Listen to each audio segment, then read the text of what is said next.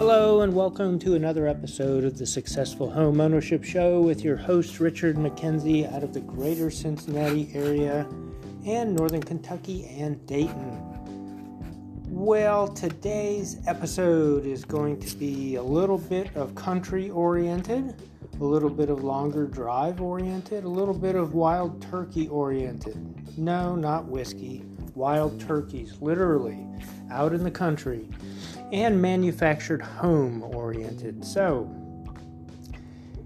yesterday, as of recording this, meaning yesterday, did an inspection, probably the 25th or so manufactured home I have inspected over the past 14 years. And it was actually a lot of fun, especially the drive. In Cincinnati, we are a river city, and when you travel for over 30 minutes on particular highways, you can traverse the city along it and see what's going on and try to keep your eye on the road, of course. However, it does get distracting because it is so beautiful to look at. And yesterday was no different. It was a decently clear day, and I was able to spend about an hour on the road and drive then off.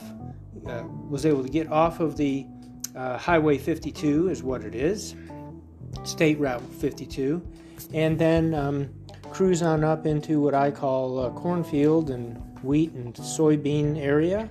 And the only disappointing thing on this inspection for that drive, when I want to see wild turkeys, I don't see them. Well, that was yesterday. Didn't see any. When I'm unsuspecting and I'm not ready to get at the phone and take a camera out, take a picture, I do see them. So what's up with that? I don't know. That being said, I told my wife before I left for this inspection, I said, well, I'm going to try to see a wild turkey, and maybe if I can find something to throw in the car and leave the door open and attract one of them, I can take one of them home. Not that he would survive the evening, but he would end up in our crock pot. And hopefully I didn't offend anybody, but at any rate, they do taste incredibly good. If you've never had wild turkey, it's worth it. We were able to get a roll-top desk from an antique dealer out in the country a good bit, and the person gave us some wild turkey meat to take home with us that was frozen, and my wife put it in the crock pot with some barbecue sauce. It was a pretty large thigh as well as a turkey breast, and it was incredible. Just amazing taste. Wonderful stuff. So, getting back to the house, of course I haven't even started the house, but that being said, what are you looking for out in the country when you're looking at a manufactured home? They are a little different. And there are unique things with them. And if you're out in the country, you're probably going to have maybe a cistern. This house had public plumbing. It did have the black ABS supply piping. And that's fine. That's generally speaking out in the country for those houses. And then also it had a private septic system, so a septic tank. And this one drained through a filter and then also on out into the creek. We did a visual septic dye test on it. We're able to find out from the county the last time it was emptied. Most of that stuff's online. And not just the last time it was emptied, perhaps, but also the last time it was inspected by the county. And then the private company who emptied it, we were able to determine that was emptied about 2 years ago. That being said, there are some, again, unique things with manufactured homes. I remember my grandmother had, in her retirement, she had a manufactured home, double wide. What does a double wide mean? Literally, it means that you have two halves of a house that were manufactured, that were brought in on two trucks, put together on a foundation, concrete blocks, usually a block wall, and in this case of this house, a slab foundation that it sat on, which I was very happy about because it made crawling a lot easier than crawling on dirt.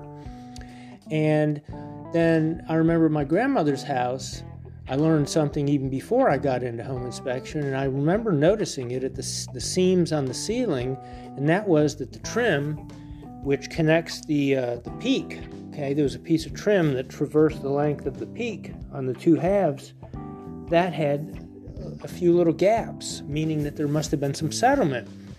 So from that point on, the very first manufactured house that I inspected, especially the double-wide ones, I was always looking for seams giving. I was always looking for things moving, shifting, etc. None of that was at yesterday's house.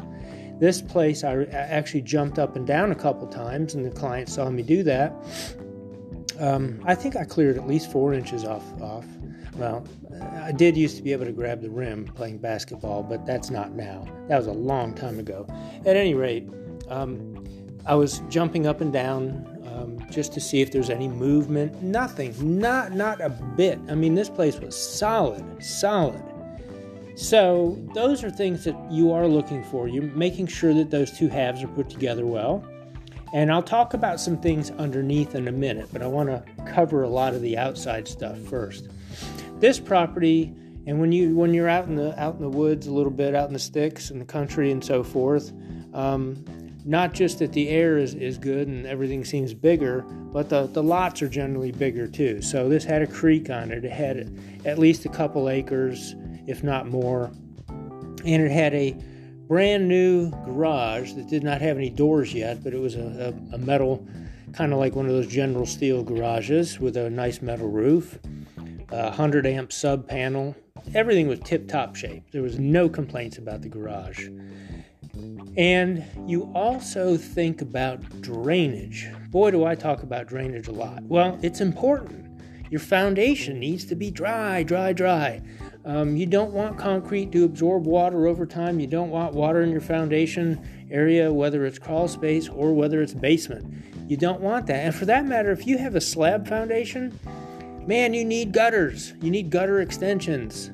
Sometimes people get slab foundations and they skip the gutters. No. You do not want water sitting up against your slab foundation, even if you don't have a basement under it or crawl space. Okay, so you definitely want to extend your gutters to at least 7-10 feet away from the corners of the house.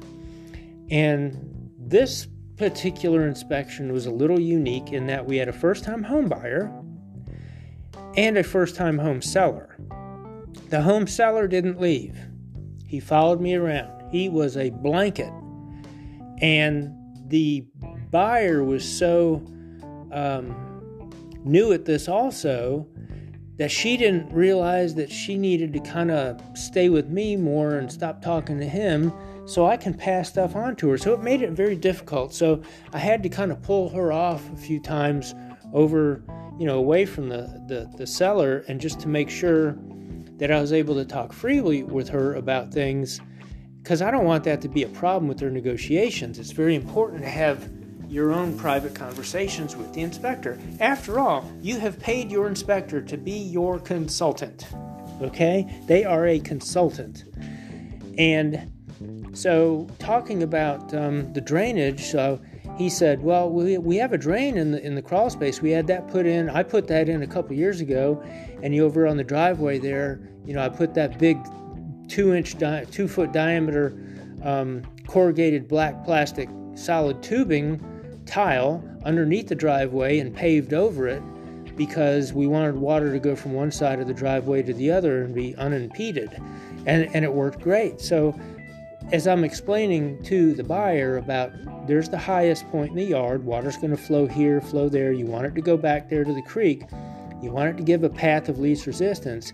You want your gutter downspouts extended, and probably buying 2 15-foot pieces of black 4-inch solid corrugated tile / tubing and putting those on the 4 corners, and then likewise pulling the mulch back from the foundation. And remember, I had to explain this in front of the seller also, okay? So he's thinking I'm criticizing, so I really had to make sure that he understood this is an improvement. This is something that she should do, and I understand you put a drain in and stuff, but we want to keep water out of under the crawl space. You don't want it to go in the crawl space and then reach the drain. That defeats the purpose. If in a best case scenario, the drain would never be used again, right? Because you want water to drain away from the house completely. So I explained pulling the mulch back, adding topsoil, sloping it away, making sure you think about Water's going to start from that highest point over there, the front left corner of the yard, flow towards the front left corner of the house. Some of it's going to go to the left, some of it's going to go to the right, and that's what's going to happen. You want to give it a path of least resistance to go to the backyard to find its way into that creek. Perfect. In theory, of course. So that was all explained, and the house was 17 years old. I haven't said that yet. So the house was 17 years old, really, really solidly built. I didn't have any complaints about the way it was built. The roof was another story. The roof, when I got on the roof and I could see from the ground that each side edge of the roof, called rake edge, the rake edge shingles were all beaten up. Now, why were they all beaten up if there's no trees anywhere around the place? Well, stuff hits it, wind, I don't know. I wouldn't say hail because there was no hail damage on the roof, but it just really was all beaten up. And there was also some pock marking, which was somewhat real small blisters, okay? Real small blisters where little tiny chunks of each shingle are missing. And that generally is from overheating, just got all dried out over the years. And quite honestly, though you would call a shingle like this a 20-year shingle, I would probably liken it more to a 15 to 20-year shingle because it just really wasn't high quality. And it wasn't a high quality in installation, and I'm surprised it lasted 17 years. So I really did, because there was like this big row of nail pops that were caulked over with the black caulking, and there were a few damaged shingles. There was at least one shingle tab missing. This roof needed replaced. It needs to be replaced. So I put that in the report. I told the client that. Of course, I had to find a way to get the client away from the seller so I could explain that. And that was something I had to actually save for the very end, last thing I said, because the seller would not stay away from the buyer. So I had to babysit two people on that one. So that's okay.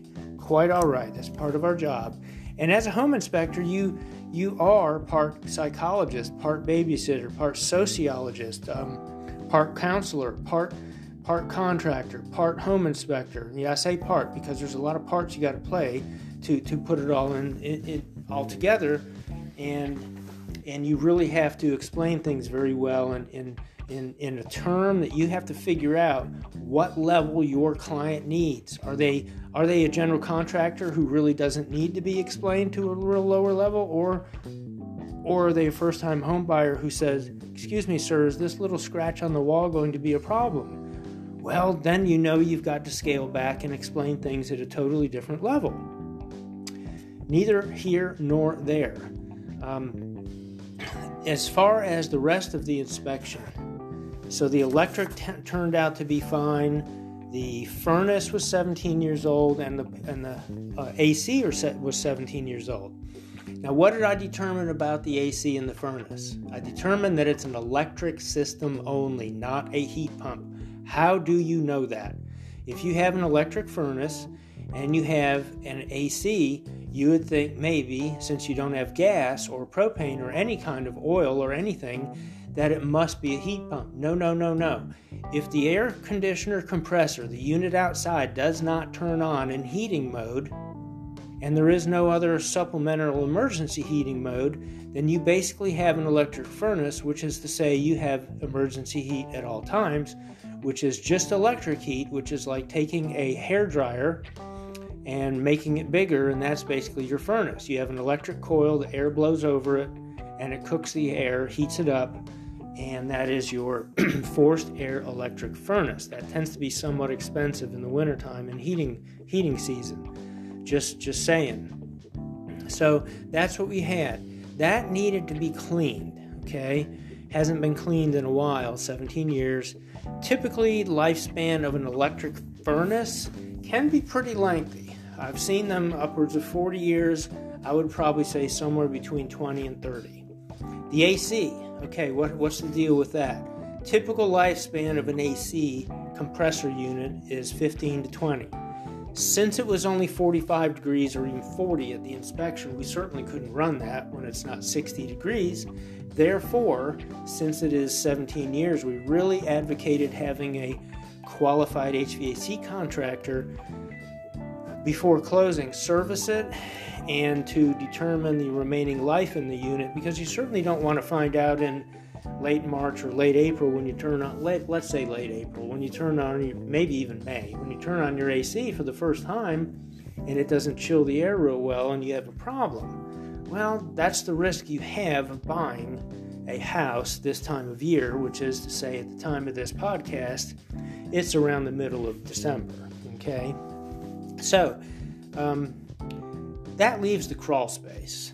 And I'll just blow through the kitchen and the bathrooms. There really wasn't anything unusual with those, not a bit. Things worked fine, wired fine. Windows were a little aged. Some silicone spray or some lubricant on the tracks would make those a little easier to go up and down, but they did function. Crawl space, for a manufactured home, there are some unique things you need to take into consideration. You need to look for. Tie downs. What are tie downs? All right. Imagine, if you will, all those horrible jokes about a tornado in a trailer park. Trailers or manufactured homes are quite light. If air gets underneath them, can lift them off the blocks, and they can move around very easily. They're very light comparatively. So, tie downs are these metal straps that are anchored into the concrete or ground in footers, and they're meant to actually anchor or tie down the manufactured home. Those need to be present. I have been in a crawl space where all of them were rusted out and the straps were basically useless and non-existent at that point. That was a really bad scenario because I had to put in the report that suggested new tie downs be installed, which is not a cheap thing. Not a cheap thing to do. Excuse me. So we're looking for that. We're looking for insulation. We're looking to see how wet or dry it is. We're looking for the ventilation. We're looking at the ductwork. We're looking at the water pipes. This one was well insulated, had gravel on top of the concrete slab foundation, and up against the rear where water would flow from the front, the highest point, like I said, to the rear towards that drain, there was a little bit of mud buildup, dried mud from previous times water had been in the crawl space. I think that may have been left over from previous before the drain was there. That being said, if you extend the downspouts and improve the grading, that should probably also help alleviate a lot of the water, if not all of it, from going in the crawl space. Heavy rains that can't keep up with that, you may have one or two exceptions, but at least you have the drain. But for most rains, I think the water is going to shed away very nicely because the way it's graded now, because the way the gutter downspouts are going to be present, and so forth. And the drain in there is very nice. So those are the things that we're looking for. You also have to make sure that the hitch, yes, for each piece is still there, such that if you had to move it, if you had to turn it into a vehicle again, that could be done. So there are some different requirements for manufactured homes that have to be present. Tie downs is very important. So I hope, and again, I did not see any wild turkeys. I didn't see any deer. I didn't see any foxes, coyotes. I didn't see anything. I saw 2 very nice cats inside this house and 2 very nice dogs. That's about it. I didn't even see any squirrels. It was like, okay, I'm out in the country. Where are the animals? No emu farms, no ostrich farms, no alpaca farms, nothing. I passed a few horses. That's about it. So I was back to looking at the river, and on the way back, I certainly kicked on my Pat Metheny jazz and best guitarist on the planet as far as I'm concerned, but that's just my opinion. Neither here nor there. I hope you've gotten a lot out of this, and if you are inspecting, or you are buying, I should say, a house that is a manufactured house, remember there are some specialty things. Make sure your inspector knows about them, and this is not his first manufactured home inspection. So quiz him a little bit to make sure he knows what he's doing on that. This has been the Successful Home Ownership Show with your host, Richard McKenzie. Thank you for listening.